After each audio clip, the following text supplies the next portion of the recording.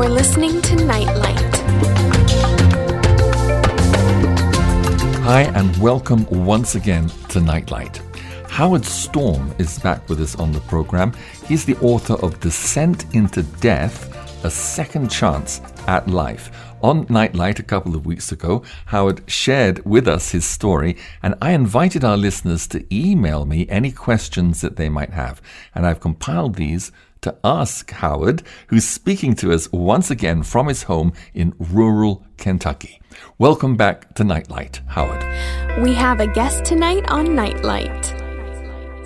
Howard, the first question I have is from Alfredo in Venezuela, and he was actually the one who suggested that I interview you for this program, and he also wrote to you and put us in touch. So thanks so much for doing that, Alfredo. Anyway, Alfredo asks, who were those dark creatures that were waiting for you outside of the hospital room? Were they demons? Okay. I get that question a fair amount, and I am 100% certain they were not demons, they were people. This is very difficult for me to say, personally, emotionally difficult. Right. Because I knew that they were people just like me. Right. They were my kindred spirits, or in a very sort of perverse sort of way, they were my soulmates. They were not unfamiliar to me. I was not able to identify them like, oh, that's good old Bill, and that's Sam, and that's George. No, I never saw them that clearly. They never identified themselves. And in that place of torment and darkness, they probably would have been unrecognizable, whatever was going on. But the point is that I mean this quite sincerely. I love them, and I want them to be rescued. The only problem is I don't know if they can be. I mean, of course, with God, nothing's possible, but I'm talking about them. There's so many theories about people that go to hell. You know, there's theories of annihilation, that ultimately they would just cease to be. There's universalists that believe that everybody's going to get saved and nobody's going to stay in hell. Right. The one that really resonates with me, and trust me, I don't know what God's going to do any more than anybody else does. And I think it's fascinating when people turn speculation about God into they know. Because like, oh, really? you think you know, huh? I don't know. But the theory that I like the best is by C.S. Lewis. I think C.S. Lewis was a very great Christian in his own fashion, quite an evangelist. Right. Everything I've read by him, I've found very sound and well-written and really worthwhile, and I highly recommend them. In the book, The Great Divorce, he talks about hell. He talks about people degenerating in hell.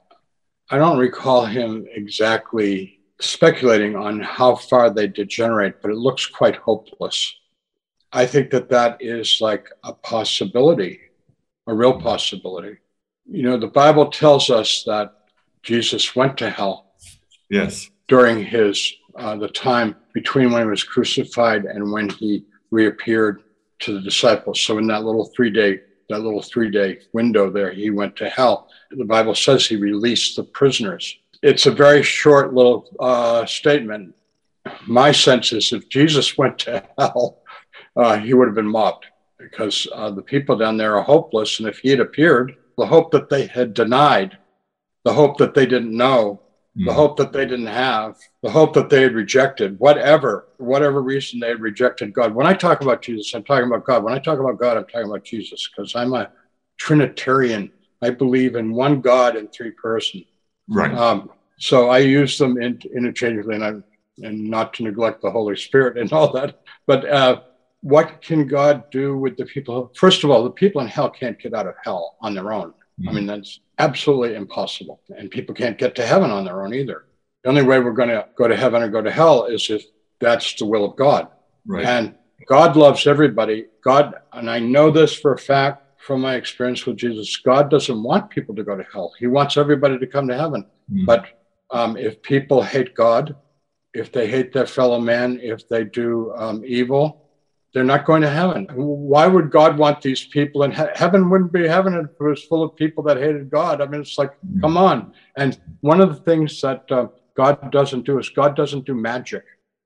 God does do miracles and does a lot of miracles.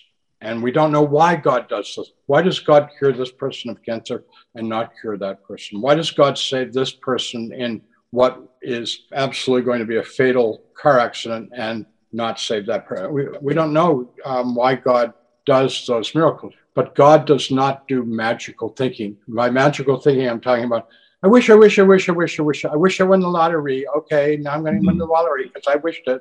I prayed for it. God doesn't do that. And the other thing about magic is that, in case people don't understand, magic is all illusion. Magicians are highly skilled illusionists. They don't actually make things appear out of thin air, and they don't really saw people in half, and they don't really levitate people. It's all done. It's all an illusion. In fact, my son one time was working as a stagehand and got to work a magic show for the leading magician in the United States, and he said, he said it was really, really disillusioning being the backstage prop guy because he got to see how all the tricks were, all the illusions were. Anyways, magical thinking is not in the Bible. People like in hell that just like, I hate this place, I want out. It's not going to get them out. I like to cite all the time, anyone who calls upon the name of the Lord shall be saved. And that appears 4 times in the Bible. When something appears in the Bible, the exact same words 4 times in the Bible. The Bible's trying to tell you something when it repeats itself, multiple times.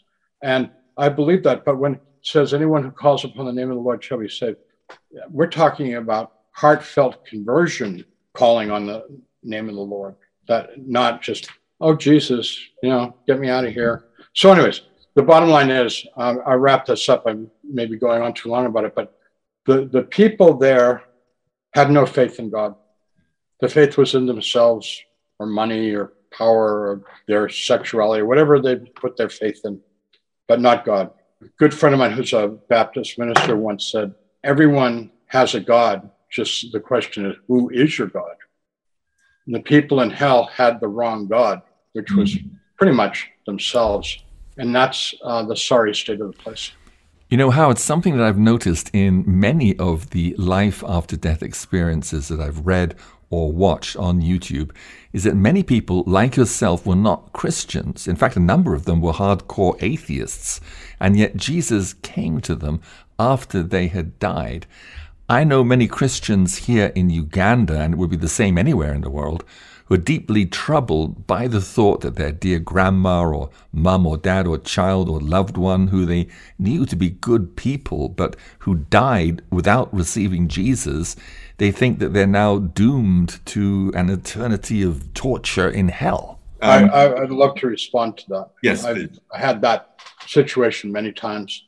First of all, when people say they went to heaven, they might have gone to like the outer circle. Exactly. They didn't go really into it that far. They may have experienced. I mean, even the outer circle is wonderful of heaven. But so, anyways, let's talk about people who don't know Jesus or only have like the most casual relationship with him. I mean, like for example, Muslims say Jesus is a prophet, but not the Son of God, whatever. In God's time, there's no time. So if a person has followed Christ but doesn't know Jesus, okay, and I'm going to explain this in a second. In theology, they call it the autonomous Christ. People follow the Christ and follow the teachings of Christ, but they don't know Jesus. They don't know the Christian story a bit. What does it mean that they follow Christ? Well, Jesus was asked by a lawyer, what must I do to gain eternal life? And Jesus answered him, love God with all your heart, mind, soul, and strength, and love your neighbor as yourself. Other places in the Bible, he says to people, believe in me. But when he says, believe in me, he's not just talking about his person. More importantly, he's talking about what he taught. And this is one of the big failings of Christianity. People say, oh, I believe in Jesus, but they don't follow him. They don't lead a Christian life. And Jesus speaks to them in Matthew 25, where he says, you called me Lord, Lord, but, When I was thirsty, you didn't give me drink. When I was, naked, you didn't clothe me. When I was sick or in prison, you didn't visit me, et cetera, et cetera. And he said he cast them out into the outer darkness, which is, my definition of hell is being cast out into the outer darkness. Anyways, he tells them to depart from me. He says, depart from me. Jesus does not like hypocrites. If you want to see the ugly side of Jesus, I mean that in the kindest possible way, towards respectfully. Where he gets angry with people when he deals with hypocrites, he gets a little nasty, which is not nasty. It's just truth. Yes, read Matthew chapter 23. Nothing made Jesus as angry as those hypocritical Pharisees. If I were an actor, I would act those bits out with some anger in my voice, for sure. So anyways, good people. Here's an analogy I use. Here's a Chinese woman from 200 years ago. She's never heard of Christianity. She's never met a missionary. She never heard of Jesus Christ. And she grew up as a Zoroastrian or a Confucian or whatever, right? This woman we're talking about spent her life loving God as she understood it, with all of her heart, mind, soul, and strength, and loved her neighbor as herself. We're talking about a good woman. When she does, what's God do with her? Well, God forgive me, I don't want to play God, but this is what I believe, that God is going to convert her when she leaves this world and goes into the next. Jesus is going to come to her, and he's going to say, Sister Lu Chi Tang, come to me. I am your Savior, come to me. And she because of his love, because of his beauty, she won't hesitate 1 second. She will rush into his arms and he will welcome her to heaven. I just want to, I've got something that can support this. 2 Norwegian scientists want to do near-death studies in India. And this is published in the book. It's published in several books, but the book that I read in is Imagine Heaven by John Burke. He quotes these scientists. They weren't religious people. They were scientists trying to, look in NDEs. And what they found was everyone they interviewed said, we didn't see any of the Indian gods. We were greatly disappointed. We didn't see, any of them. All as we saw was this man in white robes with long hair and a beard. And he shone with light and he was very loving. Hundreds of people they interviewed in India, that's what they saw. They didn't know his name, but they were drawn to him. He was drawn to them.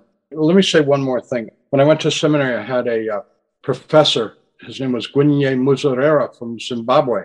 And he was a wonderful professor. He had come to the United States and gotten his doctorate at Union Theological Seminary. He said to us seminary students, who were some Methodist seminary that I went to, he said, I feel sorry for you students. You think you brought Christ to Africa. You did not bring Christ to Africa. Christ has always been in Africa. We have always had some knowledge of the Christ in Africa. What you brought to Africa was Christianity, which gave us the full knowledge of the Christ, the full understanding of the Christ, the whole picture, gave it, the pure revelation of God. But don't think we were completely apart from God here in Africa. There was always some knowledge of God through Christ. Yes, how can we believe that every African who died in the thousands of years before the missionaries brought the gospel to Africa are in hell because they didn't get the chance to hear about Jesus? Absolutely. So God is going to appear in the form of the Christ to the people who have loved God and loved their neighbor. I say you have no worries about those good people. The people that we need to worry about are the people where we should put our energy is the people today who are, to use the common phrase, lost. They're going through life and they don't know where they came from. They don't know where they're going, and they don't know what to do with their lives. They're squandering their life on money and sexuality and power and greed and possessions and things like that. And all of that stuff, although it can be a little bit of fun for a while, it's all a waste of time.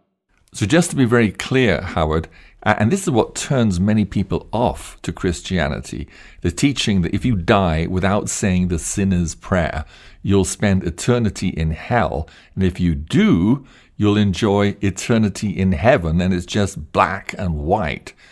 But if they die without having had the opportunity to hear the true gospel and have a misconception about who Jesus is, because maybe they come from a devout Muslim or Hindu family, or they've been turned off to Christianity by the hypocritical self-righteousness of some of the churches, or for any other legitimate reason, then Jesus will surely give them a chance to receive him after they die, if they haven't been given a fair chance to receive him while they are alive.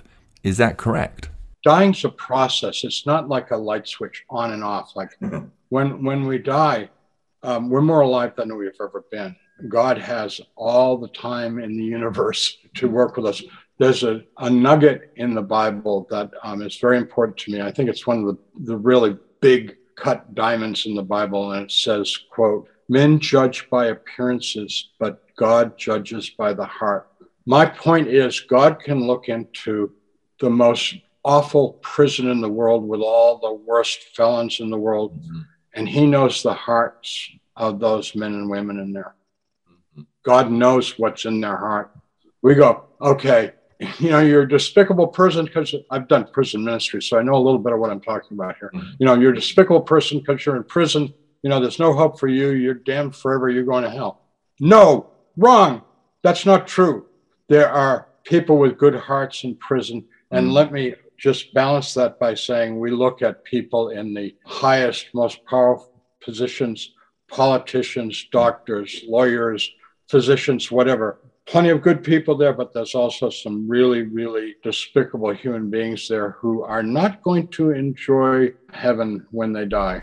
I think I know who you're talking about, but we won't get into that now.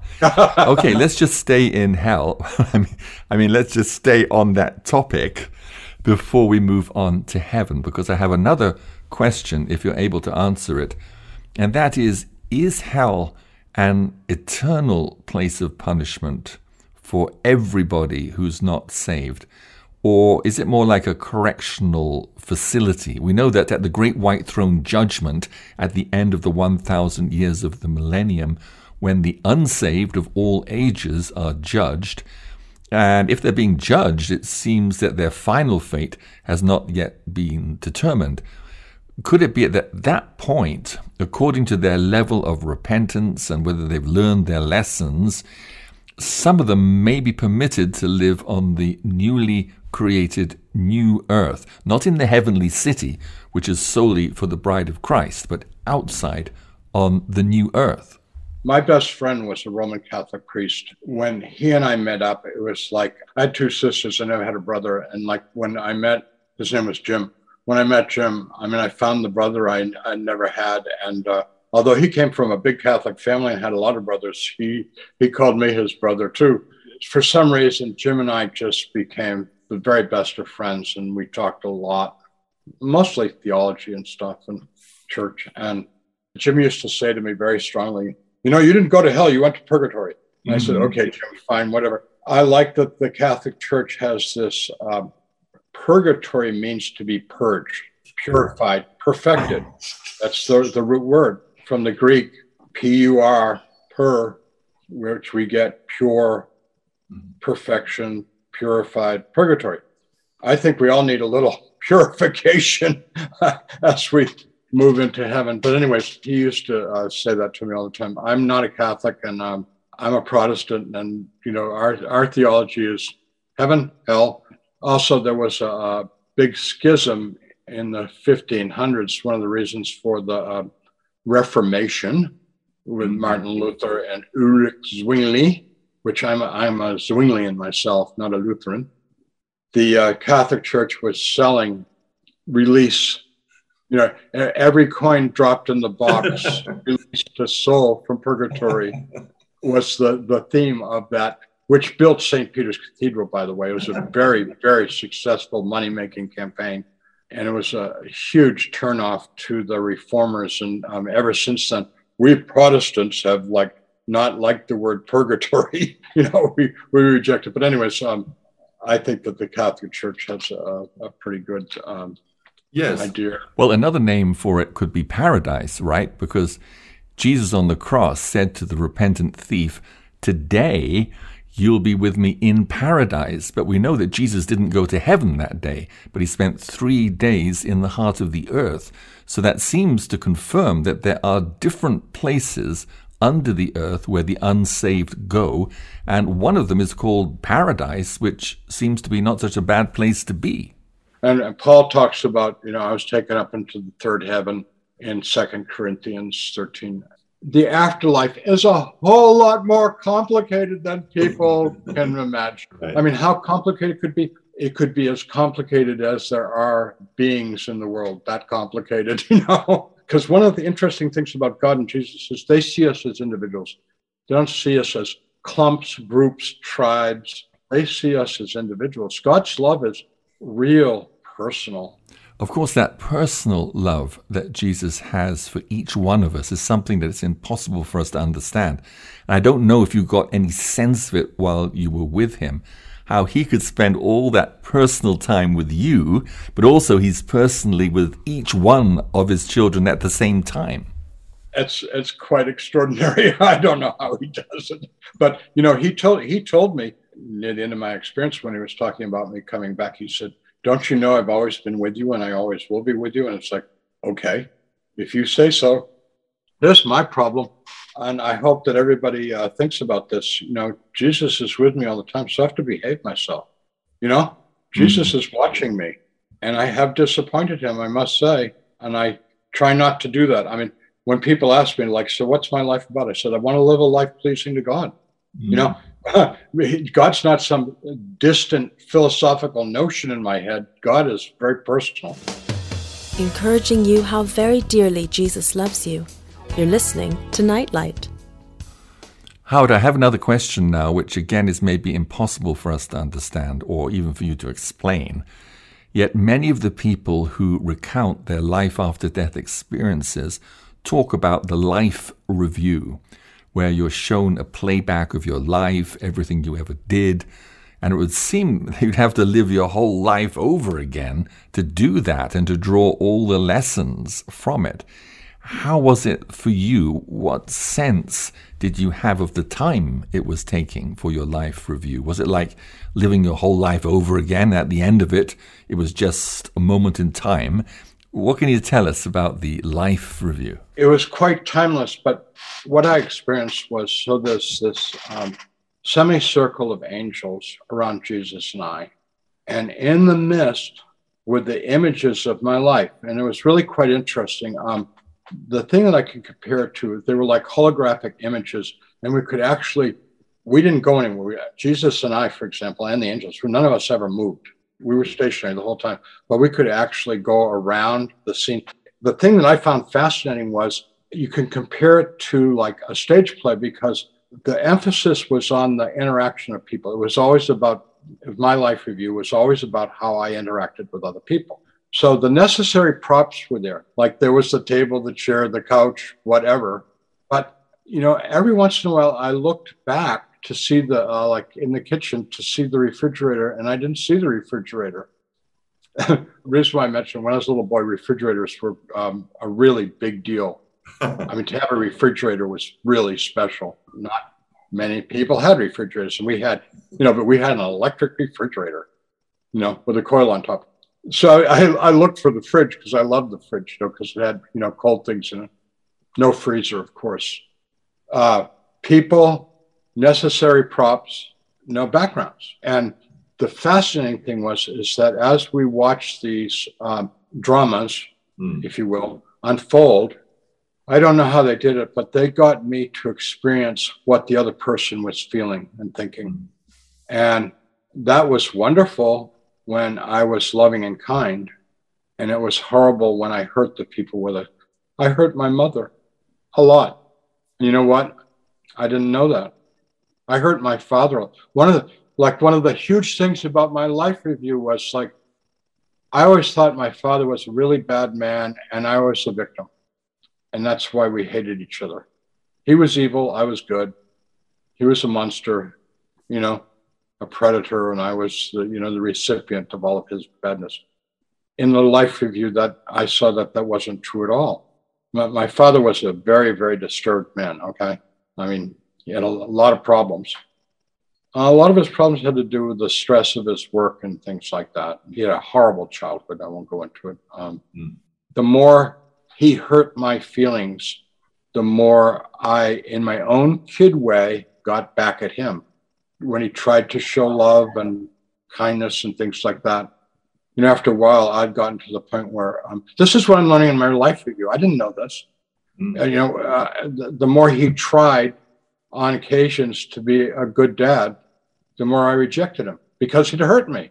So I punished him. You know how kids are. You know how people are. I'm going to punish you because you didn't treat me nice the other day, right? And so I saw the deterioration of our relationship as mutual. It wasn't a one-way street. It was a two-way street. And so I just want to make this point that after my near-death experience, I was bound and determined to have a new and good relationship with my father, which I did. And guess what? It made him very happy because I was the son who came home. Literally, but more importantly, came home and embraced him. He still had his awful qualities. I just didn't pay attention to it anymore. Wow, beautiful. Okay, the next question that a number of listeners had is about your outsider's tour of heaven. In your testimony, you only briefly mentioned that Jesus took you on an outsider's tour of heaven. Can you give us more details of what you saw? First of all, there's so much in heaven that if you had a billion lifetimes, you couldn't get to explore it all. But some of the characteristics of heaven is there's no shadows in heaven. There's no darkness in heaven. The light of God and the light of the beings, because one of the things that happens to us when we go to heaven is that we become slowly transformed into beings that have a light, that we give off light. In this world, we're meat and bones, okay? In this world, we're meat and bones. But in that world, we have a totally different physiology. We have a body, but it's a different physics. And one of the interesting things about it is that it's light emitting, not light absorbing. So in heaven, everything is illumined. Everything radiates light. So in a weird sense, everything is alive. The trees, the flowers, everything. Well, in this world, everything's alive, but we don't really appreciate it. Okay, I got to tell you, I'm a tree hugger. I am a tree hugger. I have a sense that I can appreciate the spirit in a tree. Matter of fact, I was a woodcarver, but I got to tell you this. I only took dead trees. I never took down live trees. In this world, life abounds, just abounds. And in heaven, you're more acutely aware of all the living things. The Bible says even the rocks will sing out praises of God and things like that. Well, the whole point of heaven is God.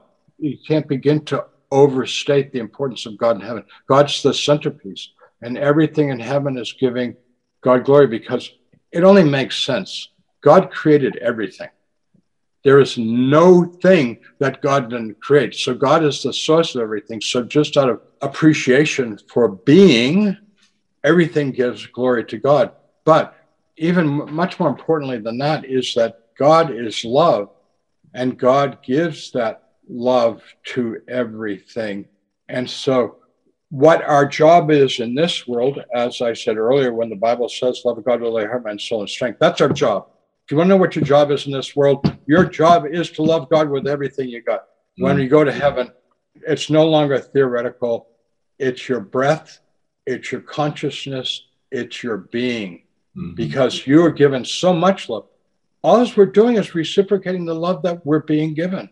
We don't have to imagine or create or talk ourselves into this love. All we are doing in heaven is responding to the love, which is the basis of our whole being. And one of the ways that we love is by sharing that love. And that's, as Jesus tells us, job number 2 in this world is to share the love of God with everybody that we meet in any way that we can.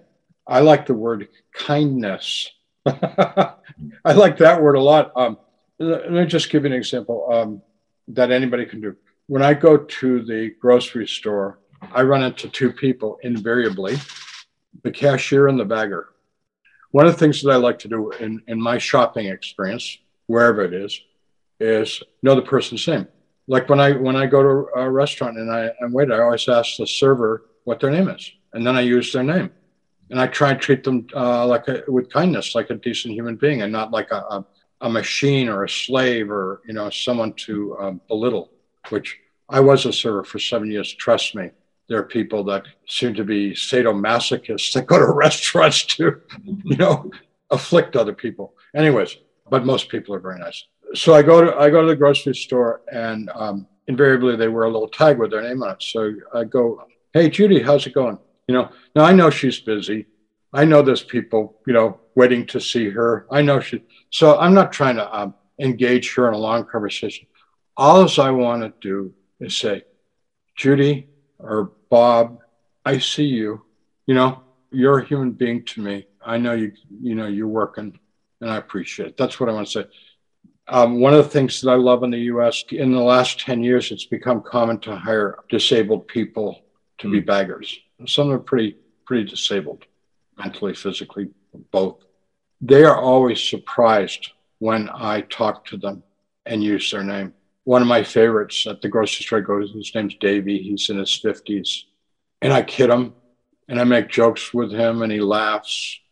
Okay, it's a guy thing. I asked Davey, "So you've been on any interesting dates lately?" Or, and he laughs and laughs and laughs and laughs. He thinks that's so funny. Because, I talk to him like a guy. I talk. I don't talk down to him. I don't feel sorry for him. He's a 50-year-old man, and I just treat him like a buddy. Okay, that's what I'm talking about, kindness.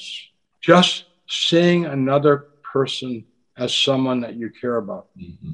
I don't suspect I'm ever going to get involved in a theological conversation with Davey. Not appropriate, not the time, not the place. But nothing excites me more than to get involved with a stranger, like on an airplane or in the airport terminal or whatever, and just see if the conversation goes that way. I love that.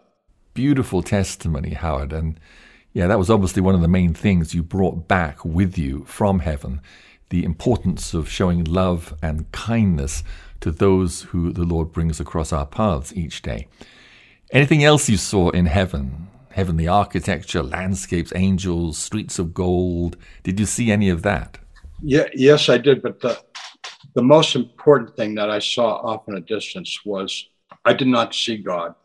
I'm offended when people say they saw God, because the Bible says no one has seen God. I've seen Jesus, and I said earlier that Jesus is God. Jesus says the Father and I are one. So I guess in that sense you could say it. But so in the center of heaven is God. Jesus and I are far off. I'm talking miles here, okay? Miles off. And around him is a chorus. I can't begin to estimate. It was an ocean, a sea of people, billions, trillions. And they were all contributing to the praise of God. Now, I asked Jesus how to work, because nobody had a violin, nobody had a piano, nobody had a trumpet, nobody had a flute, nobody had a harp, just people. And I said to Jesus, "So where is this music coming from?" And they said, "Well, God is the composer and conductor, but each person contributes their own gift." I said, "So everybody contributes to this symphony?" I called it a symphony, although it was really a choir. And he said, "Yes, because each person's life is their instrument."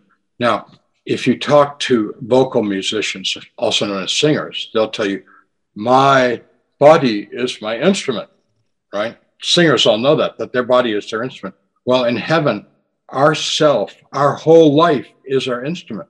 Okay. I'm going to tell you something that I don't share too often. Mm-hmm. So I asked Jesus, "What's the most important talent we can cultivate in this world?" And he said, "Music." And I said, "Why music?" Because that was a big disappointment, by the way, because I'm a visual artist. I do painting and sculpture. And I never thought of myself as a singer. And usually when I sang, people would tell me to stop. So ever since my conversion, I've been trying to convert to singing. I'm in the church choir.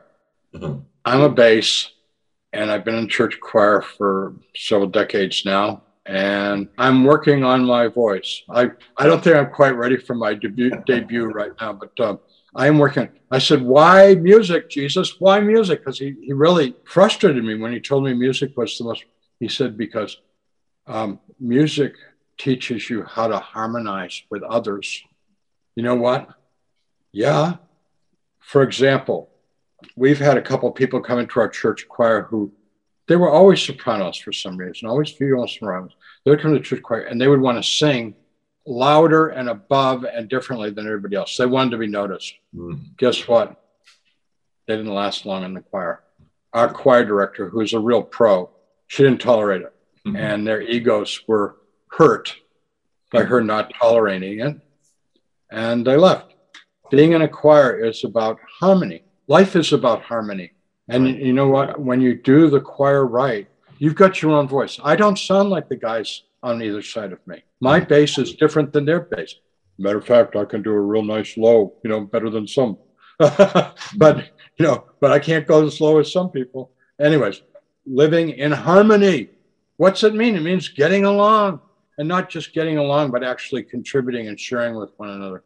What a world this would be. You want to turn this world into a paradise? Let's live in harmony with one another.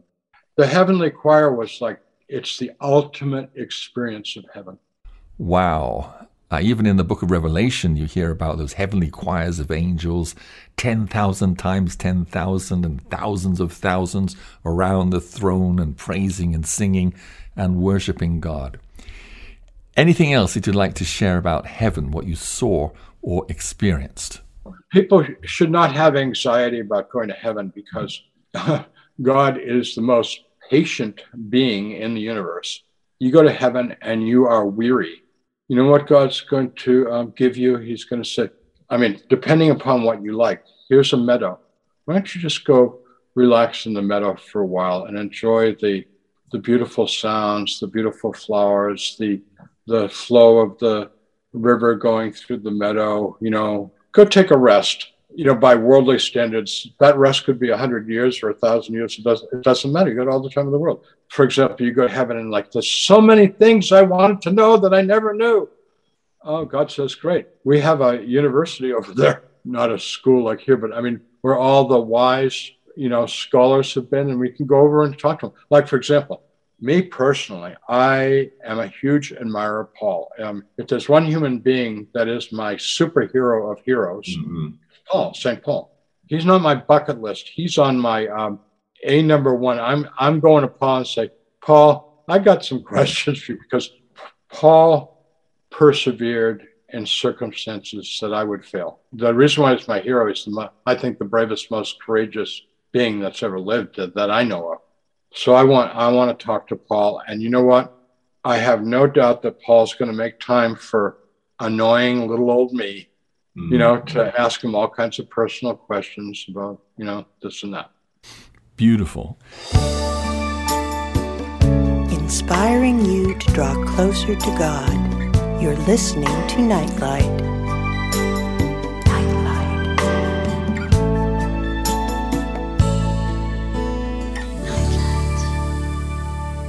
Thanks for sharing these wonderful insights into heaven, Howard.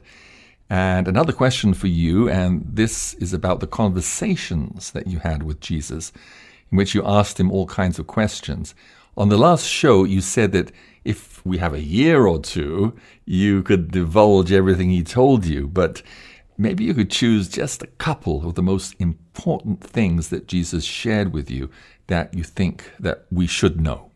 Well, let me give you a couple. First of all, I was born in 46, so it means my consciousness came about. My awareness of the world in the 50s and early 60s. And my generation, growing up in the United States in the 50s and 60s, was there's going to be a nuclear war between the United States and Russia. Mm-hmm. It's inevitable. It's going to happen. We used to have brilliant people. They would talk about the doomsday clock and we're 1 minute from midnight, one minute away from the nuclear war. When I was a young man, we had a thing called the Cuban Missile Crisis. And believe me, everybody that I was with was convinced this is it. And nuclear war meant by the time we got the air raid sirens. We had special nuclear war sirens in the U.S. That meant the missiles or planes were a few minutes away. There wasn't time to go to the bank or call mama or anything. It was like, it was a few minutes away. I mean, the annihilation in the cities would be, instantly, you'd be vaporized. And then further out in the country, you would suffer horribly and die. And then the people that didn't suffer and die immediately from the radiation poisoning, they would all die, and all the animals would die, and the trees would die, and everything would die. The end of the world. Wonderful movie about that called On the Beach.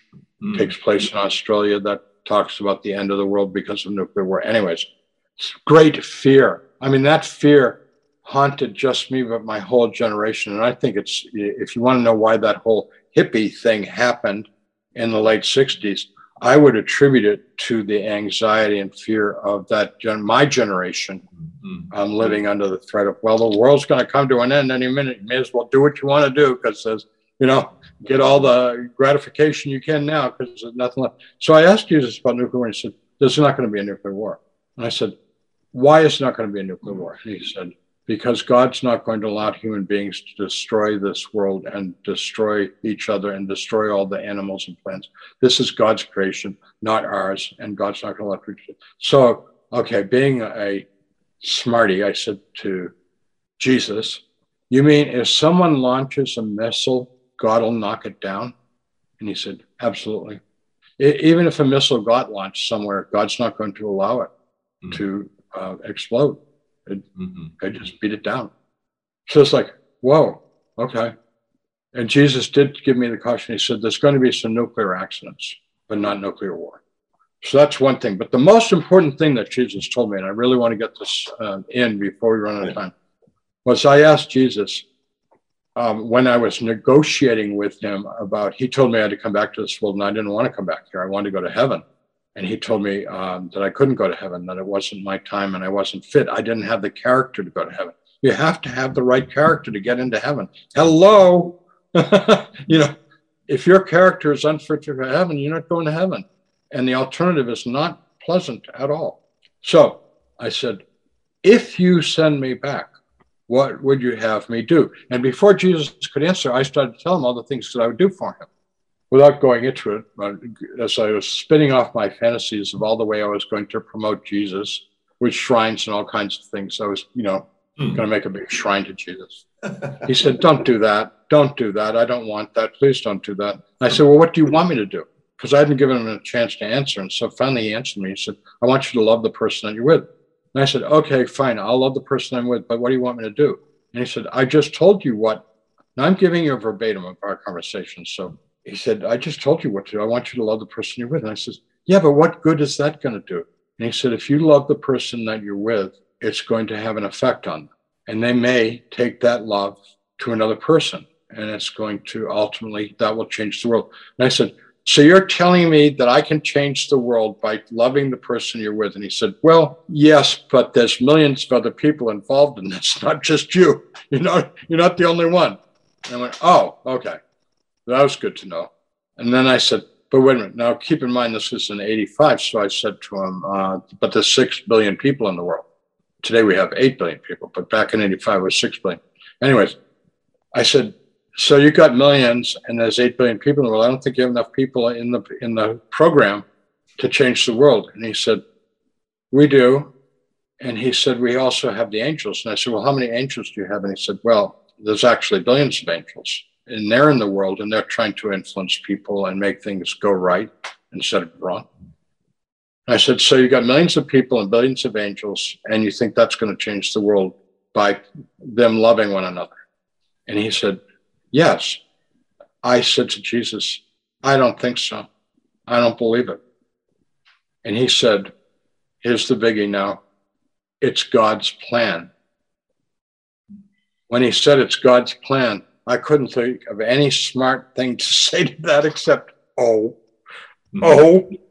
God's plan. Jesus in the Gospel of John says, this is my commandment, love one another. Pretty simple. And that's what he told me to do.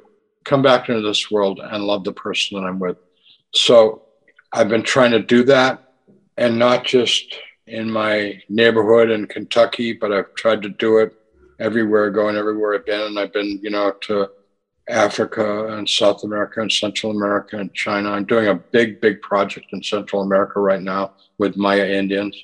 Loving people is an action. I'm not talking about sentiment.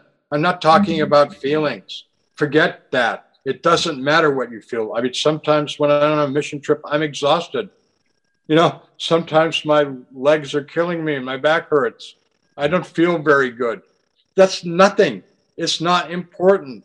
I'm talking about loving people, by being real with them, by hopefully being an ambassador of Jesus Christ. That's what I mean by loving them. And, sometimes, as Jesus did, it means confronting people, which isn't a lot of fun. But when people are really hostile, sometimes you've got to, stand your ground, speak the truth to them. Bottom line, I'll summarize it this. I thought when Jesus told me love the person you're with, I thought, oh, yeah, no big deal. That's easy. Okay, that was in 1985. This is 2001, and I am still learning how to love people. You mean 2021? Yeah, I'm sorry. 2021. I am still trying to learn how to love people. It's the most interesting, challenging, and wonderful course of learning. And that's really what life is about, I think, is the real curriculum of this world is how do we love? Mm-hmm. And of course, I mean that appropriately, not inappropriately. Shining Love's Light. You're listening to Nightlight. Jesus said that in the last day before he returns, that the love of many would turn cold. And over the past couple of years, the devil has done everything he can to stop loving interaction between people, what with lockdowns, masks, social distancing, and so on, all to isolate people and stop them from loving each other. So much anger in the United States, it's very, very disturbing. When you were with him, did Jesus say anything to you that would prepare you for the days in which we're now living? Do you have anything you think that Jesus would like you to pass on by way of encouragement or hope? Because many people's faith is faltering as they see the darkness and fear and confusion that's engulfing the world. Is there anything that you can share? What I'm getting from God, what I'm getting from Jesus is that the most important thing that we need to do is form community. There's another name for community. It's called church. And church is not a building. I mean, I love church buildings. Matter of fact, I love church buildings a lot. Chartres Cathedral in Chartres, France was the highlight of my life. The most beautiful church cathedral in the world. But that's not what I'm talking about. I'm talking about community. A church community can be 2 or 3. A church community can be an Alcoholics Anonymous group. Church can be a Bible study.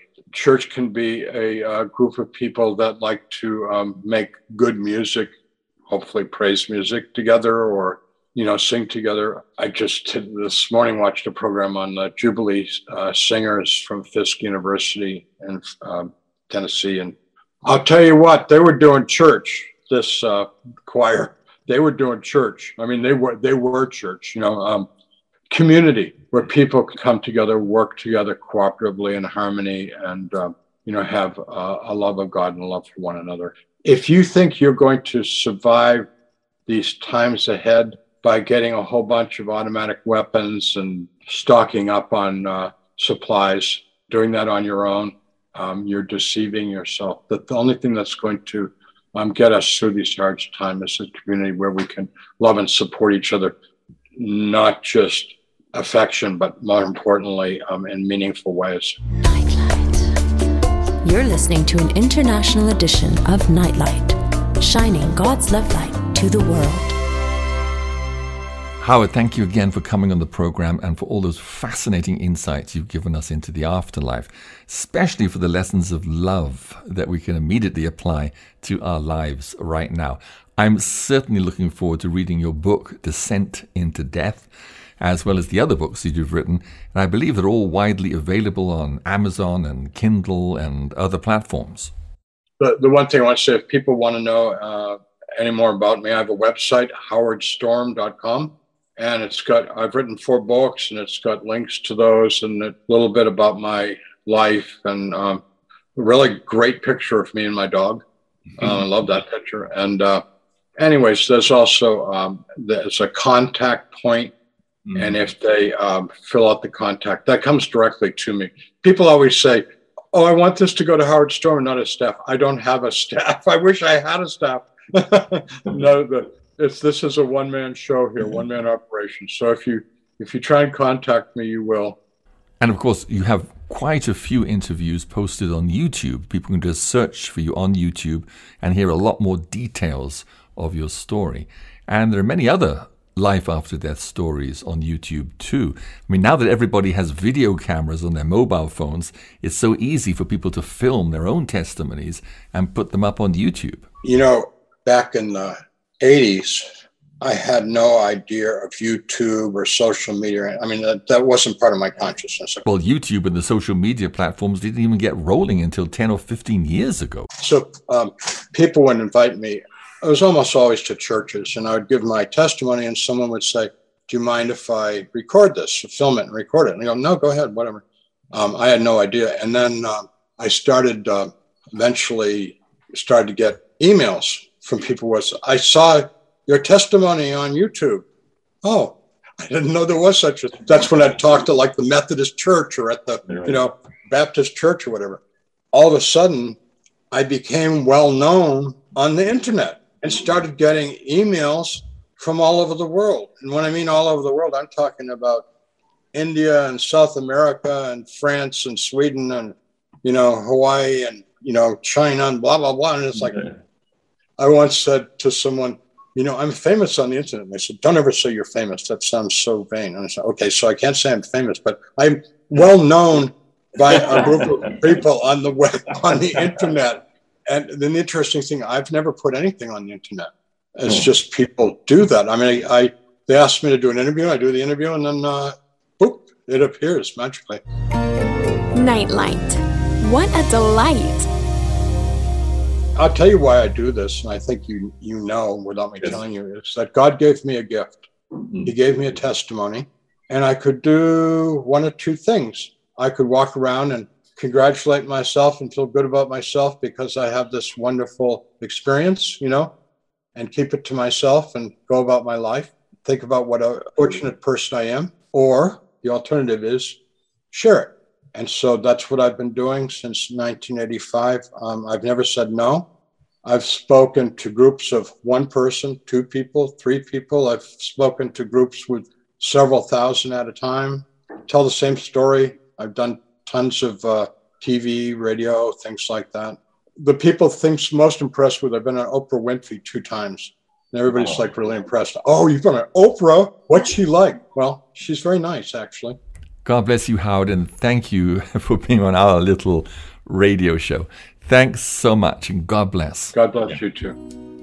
And that's it for this week. Let's stay thinking about and anticipating the joys and wonders of heaven as we go out with this oldie goldie from Jeremy Spencer.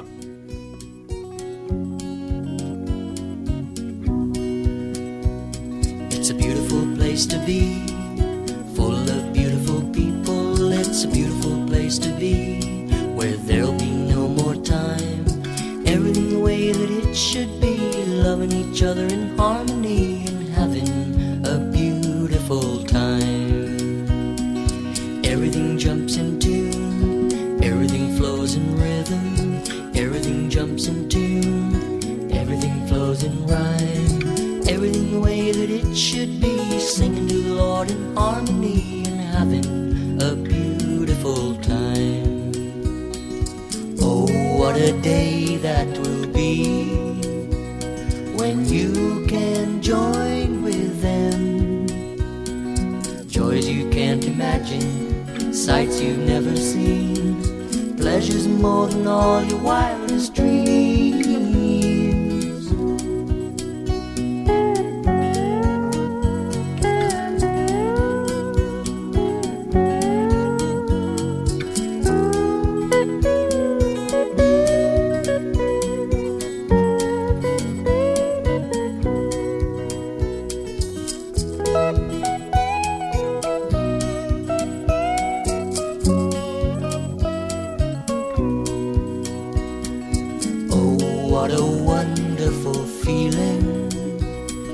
It's almost like walking on air. No one's in a hurry, they're free of every care. You feel the light of love is everywhere. It's a beautiful place to be, full of beautiful people. It's a beautiful place to be, where there'll be no more time. Everything the way that it should be, loving each other in harmony and having a beautiful time. Everything the way that it should be, singing to the Lord in harmony and having a beautiful, such a beautiful time.